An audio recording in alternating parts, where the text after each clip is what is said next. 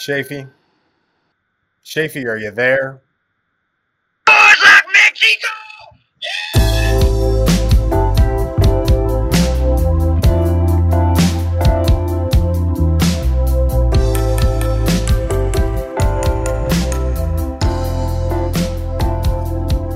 Night has fallen once more over the hill country surrounding Austin, Texas. Here I sit in the bright light of my brother's kitchen, where I'm still banished from my ivy-covered castle down in East Austin, over by the cemetery. Happy to be here. Actually, I'm really super excited about the updates that are happening to my house, but I am the king in exile for the time being, and that's the way things go. Very happy to be talking to you tonight. Very happy to be bringing you some classic segments, such as things I learned from the internet via books I read, and whatever else might be in store for us here on the 108th episode of One Magical Hour. We'll get around to all that shortly. Before we do that, we've got to check in with our friend, the cartographer of the new age, the man who explores through his art the cosmology of our minds, and through his children's folk songs, the cosmology of our children's minds. The pride of Tarzana, California, Matthew Rampy. Hot summer streets and the pavements are burning. I podcast now. Trying to talk, but the air is so heavy and dry. Strange voices are casting. What did Shafe say? Things I can't understand. It's too close for comfort. This podcast is out of hand. It's a cruel, cruel podcast. Shafe and me here on our own. It's a cruel, cruel podcast. It's not really that cruel. It's mostly kind and gentle, and we made a point from the very beginning to always be very positive. We wanted our podcast to have a positive vibe, right? Yes. And and we also knew getting into this that there were going to be some days that we were high energy and some days when we were lower energy. And those lower energy days might correspond with days when it is really hot and humid outside. And maybe you have been working to clean and empty out your apartment for what seems like weeks. But well, say there's already some things I want to parse here. Let's slow down. Let me start with, how are you doing, buddy? I'm doing very good, actually. But you have been both working over your bar, working your bar, and moving your things. And I think, as chronicled here, Shafe has a lot of things. I do indeed. I have less things now, I'm proud to report. I wouldn't call you a hoarder. I think you're more of a collector. I'm a collector curator. Yeah. With perhaps some tendencies. I was fortunate enough to be at the ivy-covered castle recently, and I was reminded of how many cool things you have, and that all really comes clear into focus for a human when they go to move, right? Yeah. And I've always found, places that were not necessarily cluttered, but just places that were definitely packed with as much stuff as you can possibly put in there. I find that comfortable, like cozy, but it's weird because I also like an empty space too. Like I like the clean lines and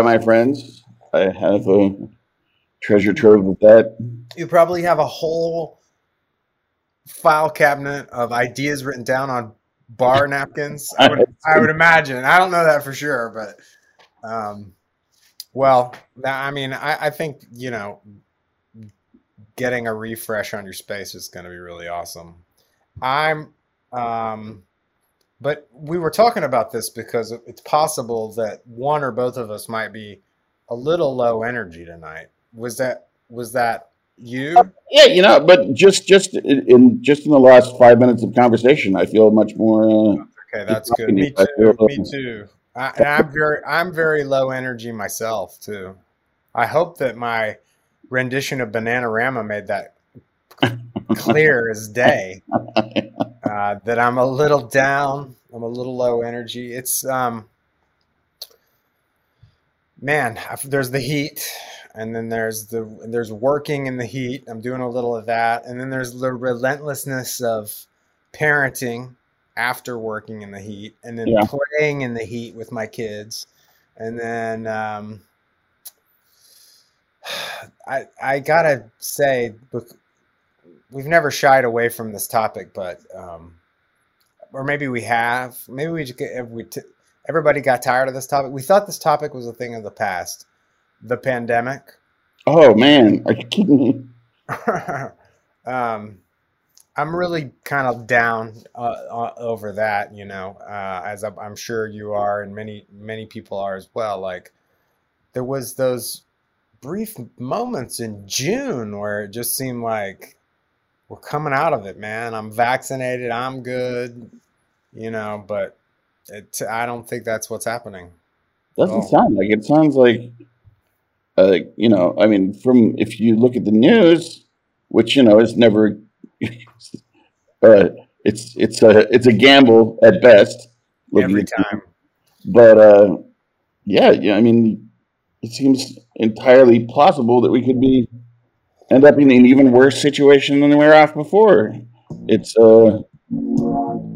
and I've heard some things.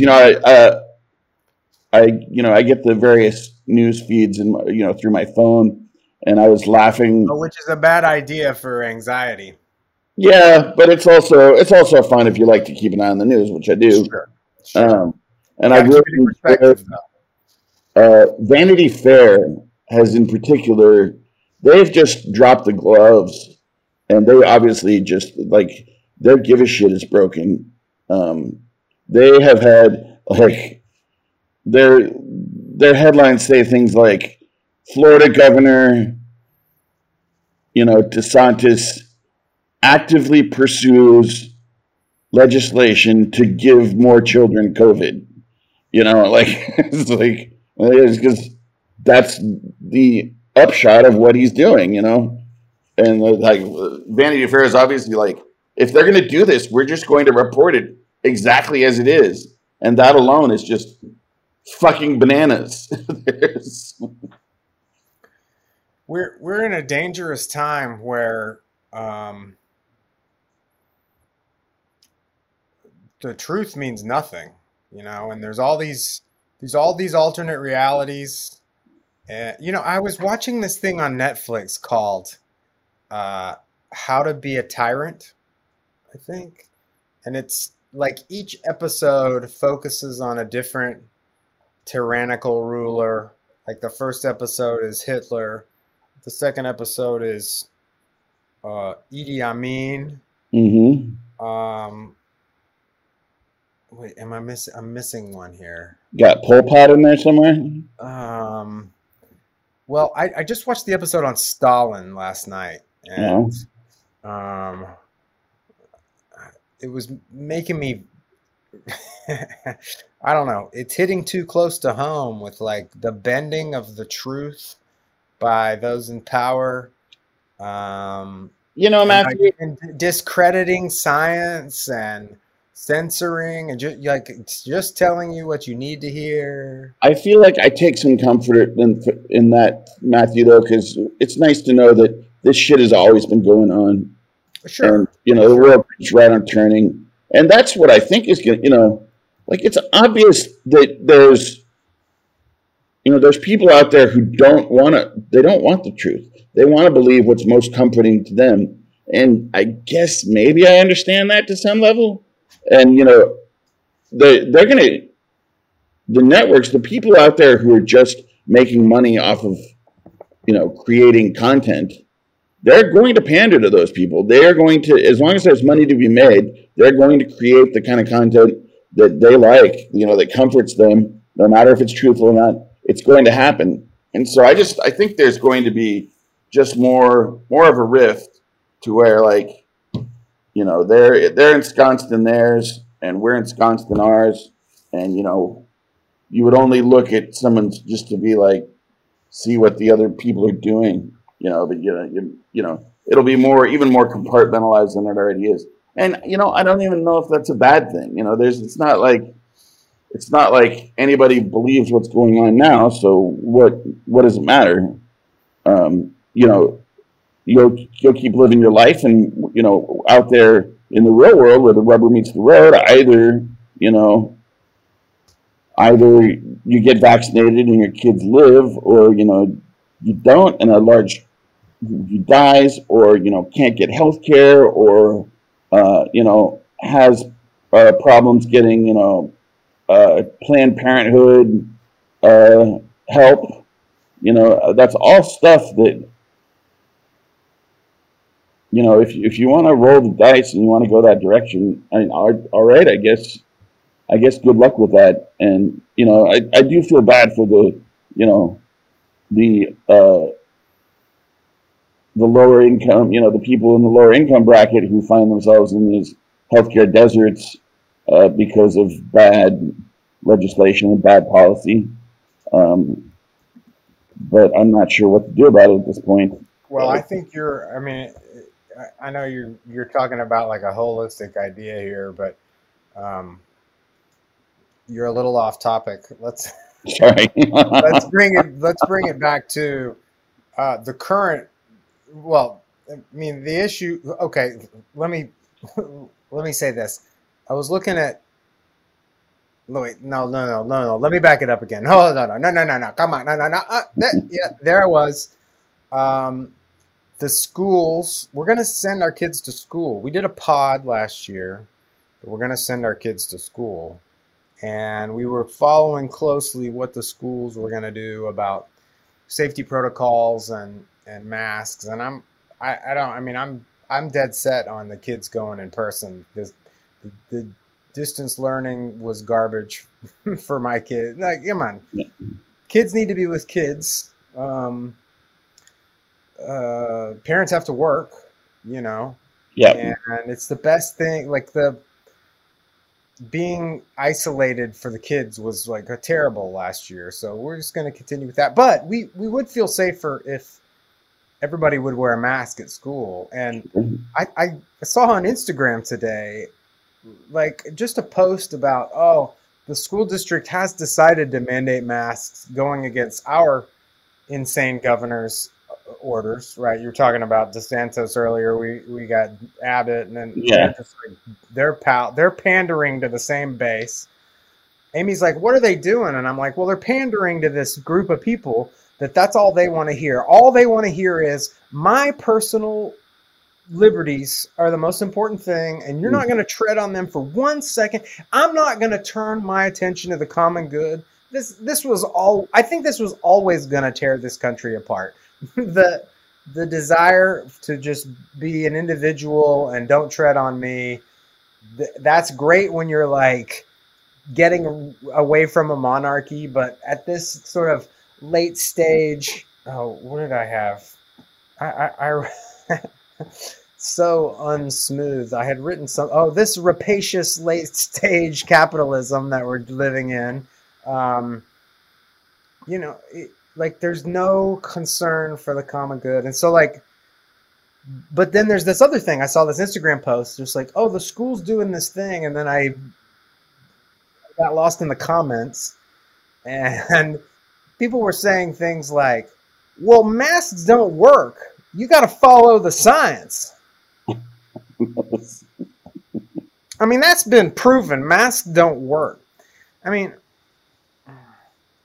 technically, the virus is smaller than the weave of the mask. But see, it has to travel on droplets that are bigger than the weave of the mask, you dumb fuck. And if we're all wearing them, there's none of those droplets in the air. I was with a guy laying tile, a guy we all know, capital K, laying tile for 3 days, and then he tested this was back in November. He tested positive for COVID, and me and my family tested negative because we were wearing masks the whole time. You know? And like, I don't know. But listen, I'm just bummed because there were those bright shining moments when, like, I went to the Lost Well to see the sea shanty band. Yeah, Saturday, like, you know, and just being in a crowd of people again. But I got to go back to being super careful, like with my fam. That's why we're not. Shafe and I had started sitting together to cast, but I don't think we should do that right now. Mm. Us and I was excited. I thought I was going to see it tonight. I know, Mm. I know. Listen, we can. I think we can see each other, but it's outside. And Yeah, you and I can't sit right next to each other at a laptop. yeah, I get it. We had some exciting news, this exciting thing happening. Brian Benitez is supposed to come up on Saturday, so he and I can go to the Paramount to see Edie Brickell and the New Bohemians. Oh shit! Wow. Who I last saw in 1991, I think, at the Depot in downtown Texas. But we'll see if that, we'll see if You that saw them in Lubbock? Yeah, in the 9th grade. Wow. Your parents are so cool. Yeah. Wow, well that sounds like a great show, but now you're like, do we do that? Yeah. Do we go sit in a theater? And I think if the show's still going on, then we'll go to it. That's Yeah. I trust that the Paramount's policies, and so we'll see. And then Lucas Marquardt is coming into town this weekend too. So, oh, wow, well, that's a big weekend. A lot of exciting things. Yeah. My summer vacation starts on Saturday. So. Okay, so you're off for how long? 2 weeks. Oh, wow.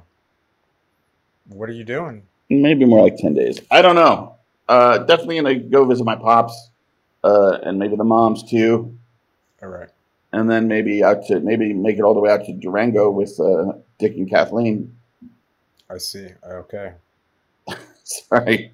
I know this is the kind of quality programming that. This is what everybody tunes in for. No, I mean, listen, we don't have anything prepared in terms of other content. I thought tonight would just be very personal.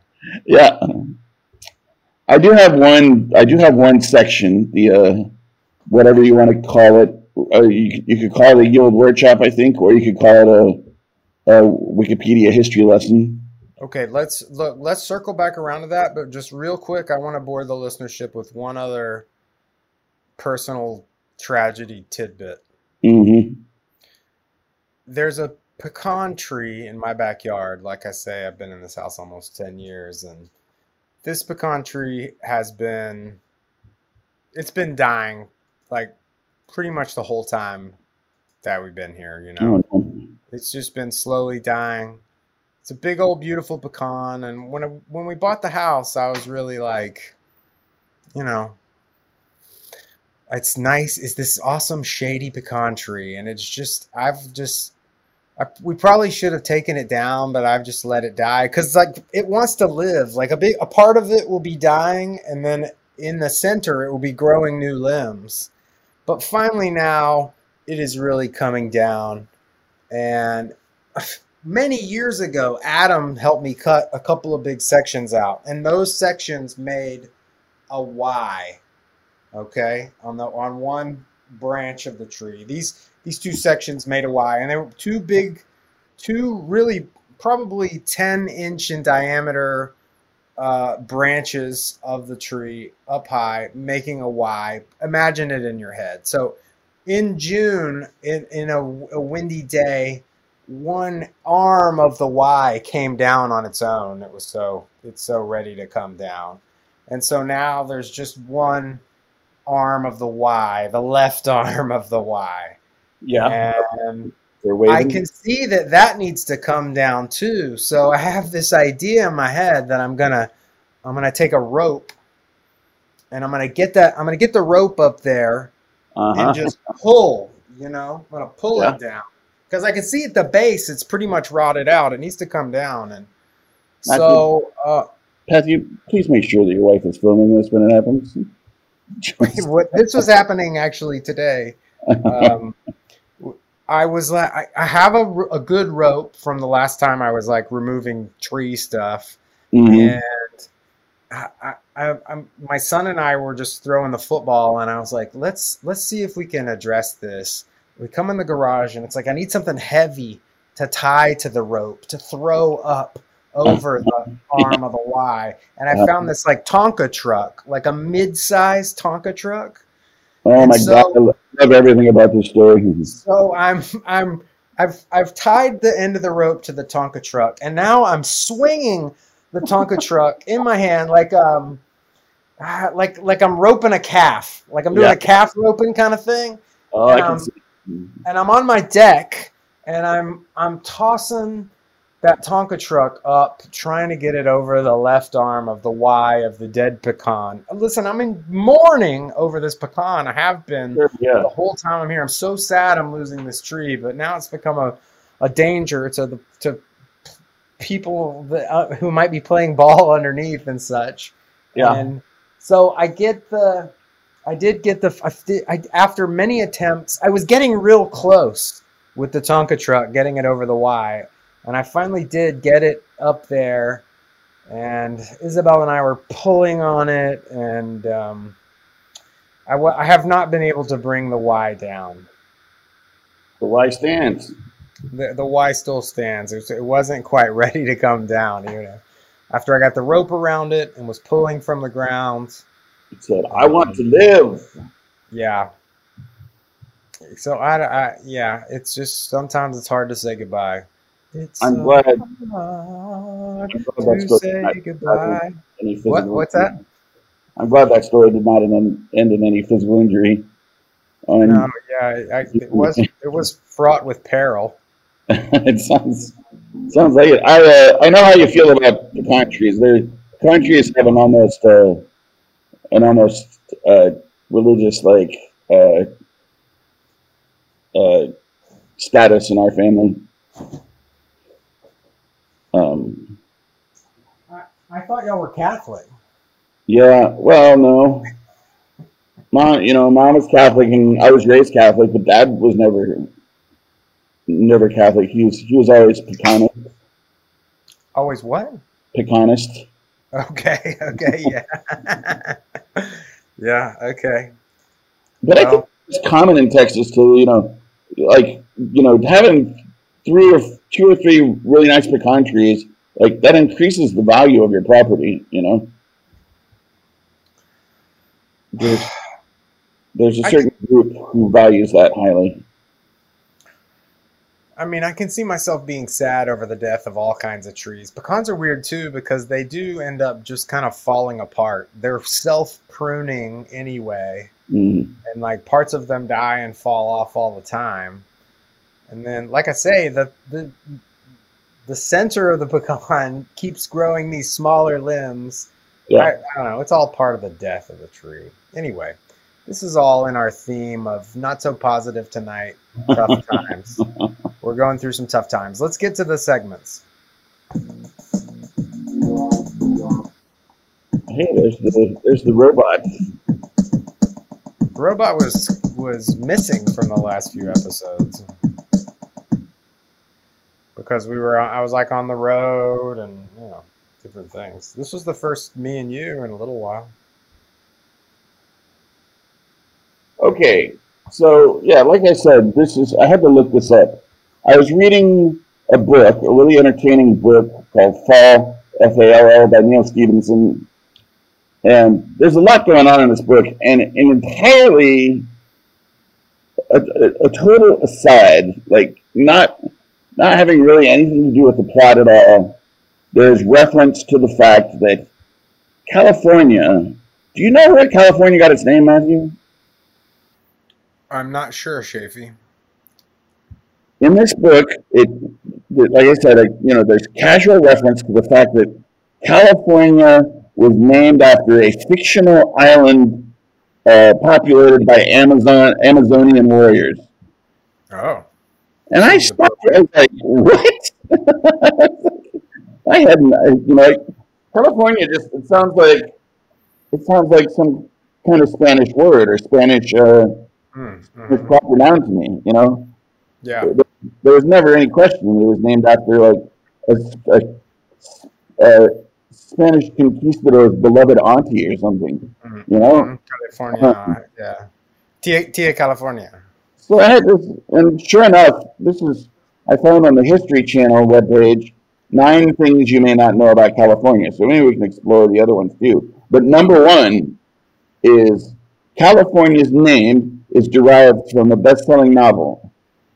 In 1510, Spanish author Garcia Rodriguez de Montalvo penned Las Sergas de Esplandian, which translates to The Deeds of Esplandian, a novel in which Amazon-like warriors who lived on the island of California, a paradise that abounded with gold and precious stones, aided the protagonist Esplandian. The story was so popular that when Spanish explorers under the command of Hernan Cortez landed on what they believed to be an island on the Pacific coast, they named it California after Montalvo's mythical island. That's so cool. I mean, California just keeps being cool. Yeah, well, that's what was it? Travis Bickle says in Taxi Driver, or no, I guess it's not his character. It's one of the other taxi driver characters in the movie Taxi Driver. It's like they're a little bit just a little bit ahead over there.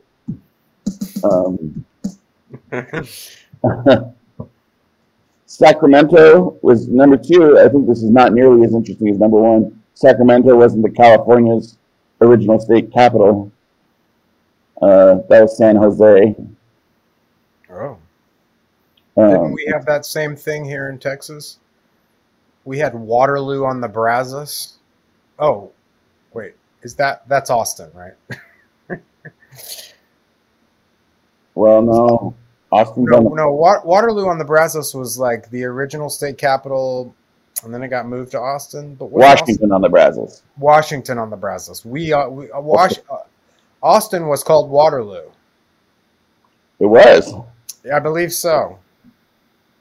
The Brazos runs through Houston. I think Houston was the original capital, yes. Actually. Right. So yeah, I think capitals moved around a lot. Let's see. Legislators were dissatisfied with their accommodations in San Jose, and they accepted an offer to move 60 miles north to Vallejo. However, they found they weren't able to build to suit them in Vallejo, apparently. And then they moved it to Sacramento. Not that interesting. Did you know that California once declared itself an independent country for 1 month? No. Can we do that again? Yeah, we well, we always talk about Texas doing that here, but apparently, yeah, in 1846, June 14th, 1846, American settlers in Sonoma rose up against Mexican authorities who governed the territory and declared the establishment of the independent California Republic. Rebels fashioned a makeshift flag with a lone red star and a crude drawing of a grizzly bear. Unbeknownst to leaders of what became known as the Bear Flag Revolt, however, the United States had already declared war on Mexico. American Commodore John D. Sloat seized Monterey and raised an American flag over the city. The rebels gave up their notion of independence only weeks after it began, declared their allegiance to the United States. Good show, lads. The grizzly bear on the California state flag was modeled after one captured by William Randolph Hearst. Wow. Huh. In 1889, newspaper magnate William Randolph Hearst dispatched one of his journalists, Alan Kelly, to capture him a wild grizzly bear so he could put it on display in San Francisco. Can you imagine? What an errand to be on. Go wander out there in the woods and get me a grizzly bear, would you? And you're like, all right, boss, whatever you say. I got to impress the boss, make that promotion. I mean, pretty powerful guy. I don't think you want to fail William Randolph Hearst. No, certainly not. You want to go out and get that bear. Kelly had no hunting experience. He managed to lead an expedition that netted his boss, an elusive grizzly, should all but disappeared from the state by that time. See, he got him a guy. He did subcontracting. Yeah, that's the way to do that, definitely. But even that seems a tall order. Find a guy who knows how to capture a live grizzly bear. I guess now you got poison tip darts and such, but back then it seems like it was, talk about fraught with peril. What else? Tell us more about California. Have I ever told you that I love California? Go back to Russia. I'm a fan of California too. Yeah, and I hate that it's on fire. Fun fact: California has both the highest and the lowest point in the continental United States. What? The snow-capped summit of Mount Whitney is the highest peak in the contiguous United States at 14,505 feet. I mean, how is that possible? Like, there's the Rockies running through the middle of the country. Yeah, I definitely think get the Rockies somewhere. That's blowing my mind. And then the lowest point, obviously, Death Valley. You got it. 282 feet below sea level, which that is bananas too. 300 feet below sea level. It seems like if you shook the earth just right, that the sea would spill into there. There must be quite a bowl. Let's see here. This is an interesting little headline. Number 8, dead people are no longer welcome in San Francisco. I did not know that. They're not burying anybody in San Fran, huh? Oh, did I just call it San Fran? But that sounds like somebody who's never been there before. Yeah, they call it the city. Right. You also don't call it Frisco. They don't like that. Don't call it Frisco. When land became more precious and concerns about public health increased in San Francisco at the turn of the 20th century, the city outlawed burials. In 1912, San Francisco went a step further and evicted its dead. Many of them were moved to the adjacent municipality of Colma, where today the deceased residents outnumber the living ones by 1,000 to 1. Oh, that's interesting. Colma, City of the Dead. Yeah, San Francisco's like 7 miles square.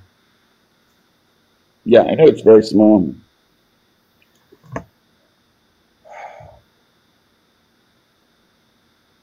And it has the lowest average temperature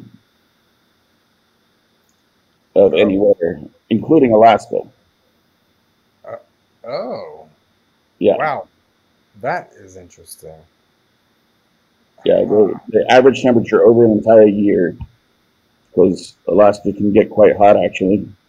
Sometimes on days like today, I like to torture myself. I go on my iPhone and I go on the weather, and I've got San Francisco as one of the cities, and I just go and I look at the forecast. Matthew, I have a whole list. I have 10 fantasy cities that sometimes I find myself looking at things like Krakow, Poland. Like, oh, it's like high of 60 in Poland today. Is that a thing that lots of people do, or just me and you? I don't know. I bet a lot of people do it, actually. Okay. Yeah. It's pretty cool that we can do that sort of thing with our phones these days. Yeah, I guess. I love when I'm reading. If somebody talks about a place, I love that I can go to Google Earth and immediately look at that place and orient that place. Powerful tools. This reminds me of another downer topic, man. This is the downer episode. Like the internet, and our phones, like the power, but like when it's hard for me to like laud the good things when I know they're the same tools spreading misinformation, like masks don't really work. And I remember when we, in the early aughts, and we both were caught up in the blogosphere and the wave of blogging, and it seemed like this powerful tool where you're like, wow, power to the people. Anybody can publish. Yeah. We just didn't really think of the ramifications of that. And now we're living the dystopian present of the ramifications of any crackpot being able to say whatever they want. And like, I think that there are just like, there are forces of mischief in the world. And I think there are people whose lives, I guess, are just, their life is about chaos and mischief. Like, imagine all the people that are out there trying to scam people with phishing and all the robocalls and all the scams that go on all the time. Like, there are people who just wake up every day and think, how am I going to scam some dummy? And they're just doing it all the time. And it's not just pickpocketing. It's not just small time pickpockets. It's like, I'm going to convince all these people that this guy is the guy you should vote for. Oh, fuck. I remember when I was younger and I looked at the Holocaust of World War II and I thought, how could something like that happen? How could it happen? And now I see how it can happen. I guess it's just an ebb and flow of good and evil. That's how I try to look at it.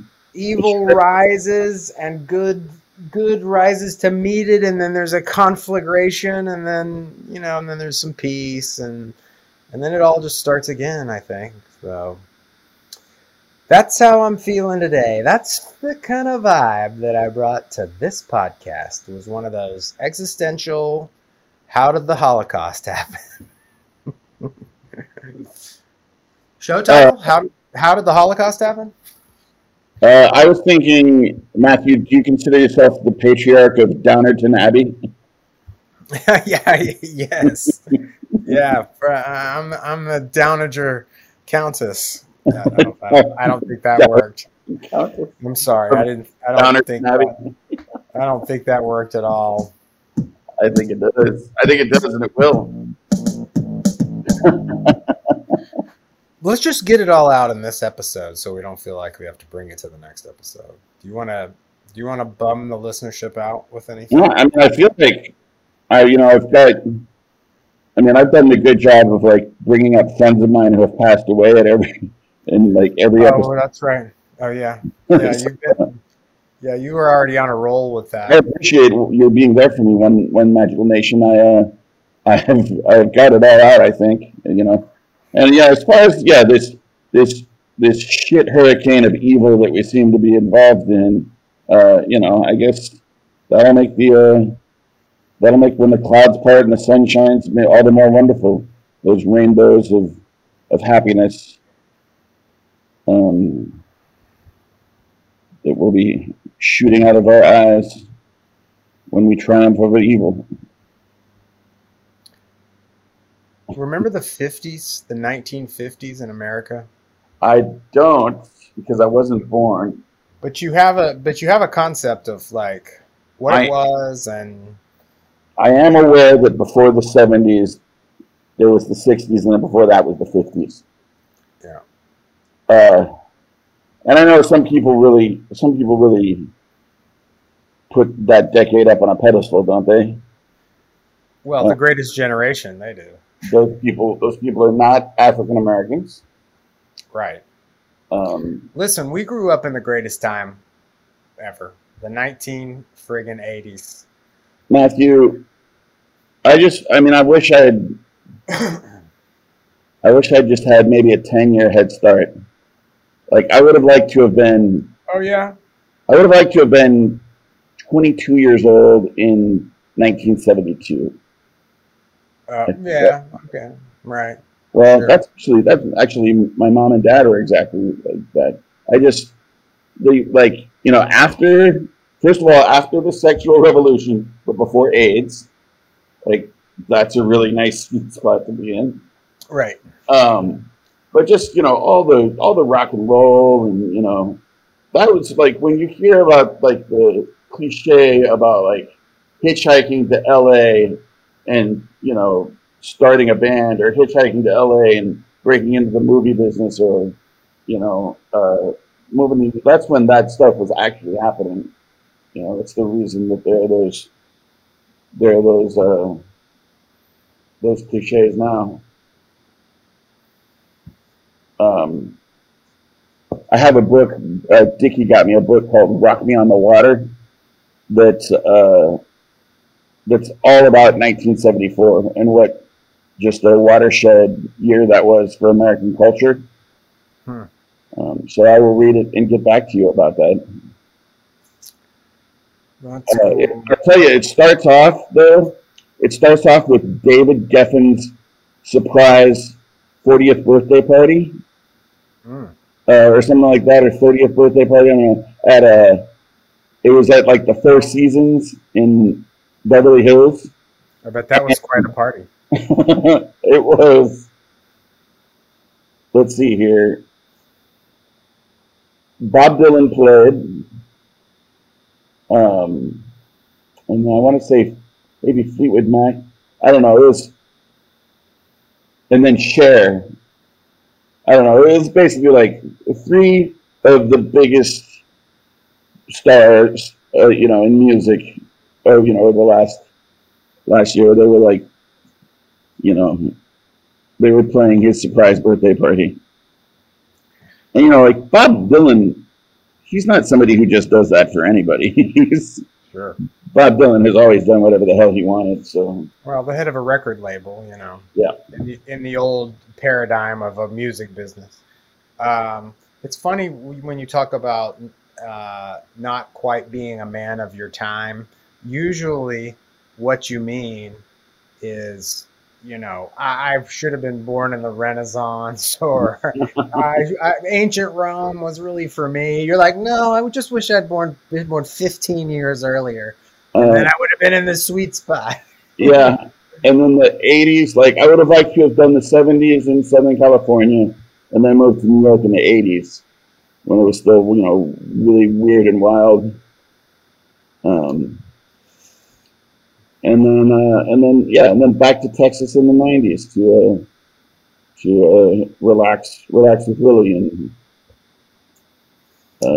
I think I was born in just the right time. I grew up in the 80s when there was this illusion of grandeur in America, and there was this promise of a brilliant future, and I was able to see that start to crumble, and the whole technological revolution, and then like really feeling like a progressivist and seeing computers making music and being a part of all of that, and then being part of Austin as it really came into its own as the greatest boom town in a whole generation, and then becoming co-hosts of this podcast. I'm right where I need to be, even though I'm having kind of a tough day in terms of the pandemic and the heat and the dying pecan. I gotta tell you, what the turns of events that led us to one magical hour means that everything's been done more or less exactly right. I like to at least shoot for that feeling in my life. Sometimes I really do feel that way, like right where I need to be, moment of clarity, transcendent moment where you there's this macro, and you realize you're right where you need to be. I've had loads of those experiences. I try to keep that going for myself. And I think you really got a point about, like, for us growing up, coming into consciousness and growing up in the 80s and 90s, like we really had, nothing to worry about. Like in the 70s, there was still like the kind of upheavals and the post Vietnam, kind of paranoia and all, it's like, maybe it's still a little more Cold War and like Red Scare happening. But the 80s and 90s, like that was just the time, like even like George Bush going to war with the first Desert Storm was like, that seemed like a joke of a war. Yeah. It doesn't anymore now that it's been going on for 30 fucking years. Thanks a lot. That was the other dictator on that program. Oh yeah, Saddam Hussein. Saddam. Yeah, I don't know. Like, I feel like we grew up in sort of an unprecedented, peaceful time after the Vietnam War, and then, but now things seem almost as hectic, I think. But maybe that's the supercomputer in my pocket lying to me. I think you might be right. Which is fun too. There's peace, there's war. You can't have peace without war. I don't know if that's true. Go on. Read a poem, GD it. I have a poem, yeah. I was just my Brendan Larber and another friend of ours, Anselm Berrigan, came up, and I'm very fond of Anselm. He's a very, very cool guy. Always, he does a lot of work for poetry, and and kind of advancing poetry, just in every way, like helping out poets to get published, but also just generally, he's a historian of poetry. He's an editor of literary magazines. Just and all around really cool dude. So I thought I would read this poem by him, and it's kind of a prose poem, if you can imagine in your head. I like prose poems. I do too. So Anselm Berrigan, this is Let Us Sample Protection Together. When I was little, I cut off the heads of many lords. I can't count on the energy that took to rise in me at will, but I've strengthened my ability to make a stand firm surface. A steady gaze will drive conflicted information away, back to the abyss from whence it came, but I'll be right here the morning after, wrecked in a private shame too awful to admit, and of no consequence at all. I work very hard not to let myself go. Any channel can tell. Due process appears in beauty and misgiving at once, an agility born from creative malice, a benign insecurity. The plain truth? I forget the curtains are open sometimes, and the hands wander. The room stares back from its things.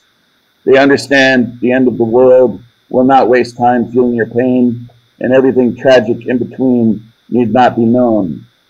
I don't want love or remorse to follow. I want them in the way.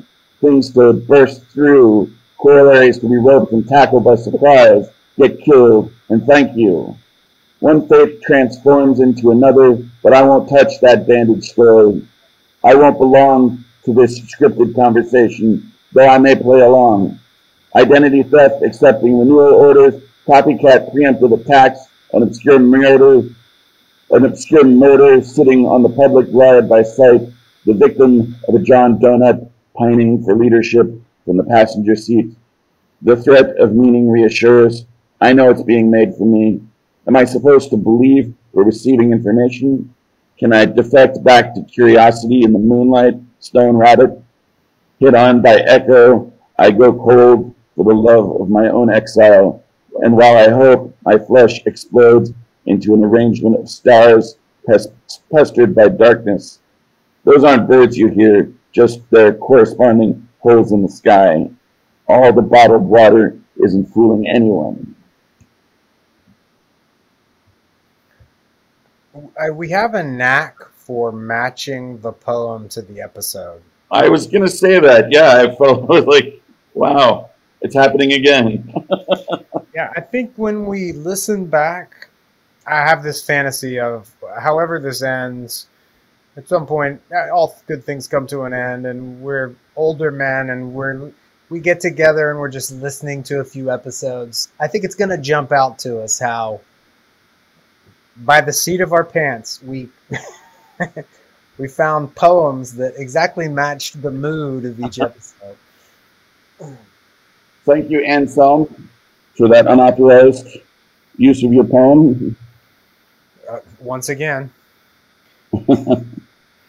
And thank you, One Magical Nation, for listening to us You can look Anselm up and buy his book on the internet if you like. Anselm Bergen. You can also reach out to us via various channels. I think you know what they are. And we would love to hear from you. How things are going. How you're dealing with all that's going on in this crazy world right now. Thanks, everybody. I hope that you're not too bummed after everything I talked about. And it's therapeutic, Max. It's therapy. You know, I'd tell you to go give us a review on the internet, but who cares? I mean, the seas are rising, everything's burning. Have you checked for reviews? No, I haven't. I haven't, but I doubt we have any more because I don't know. Things are just stasis right now. People have better things to do first than listen to us, and second to go write a review. Listen, we love you. I love you, Shafee.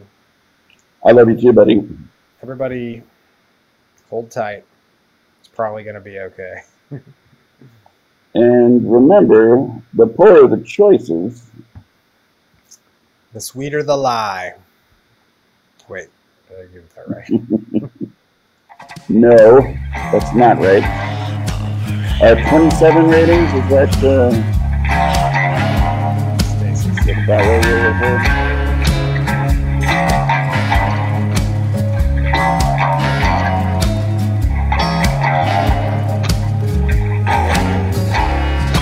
Evil said, stupid, you look like you could use a friend. And Stupid says, that's great, I ain't never had me one of them. Then Stupid said that Evil, how does this friendship work? And Evil says it's easy, you just stick your head down in the dirt. So Stupid dug a hole and stuck his head down in the sand. And Evil had free rein to carry out his wicked plans.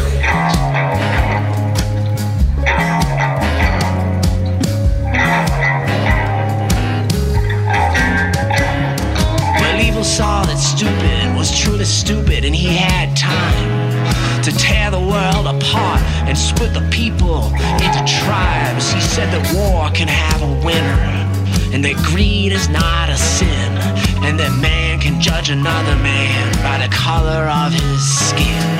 And all the while Stupid sat while the world burned to the ground, thinking, gee, well, ain't it nice to have fun around?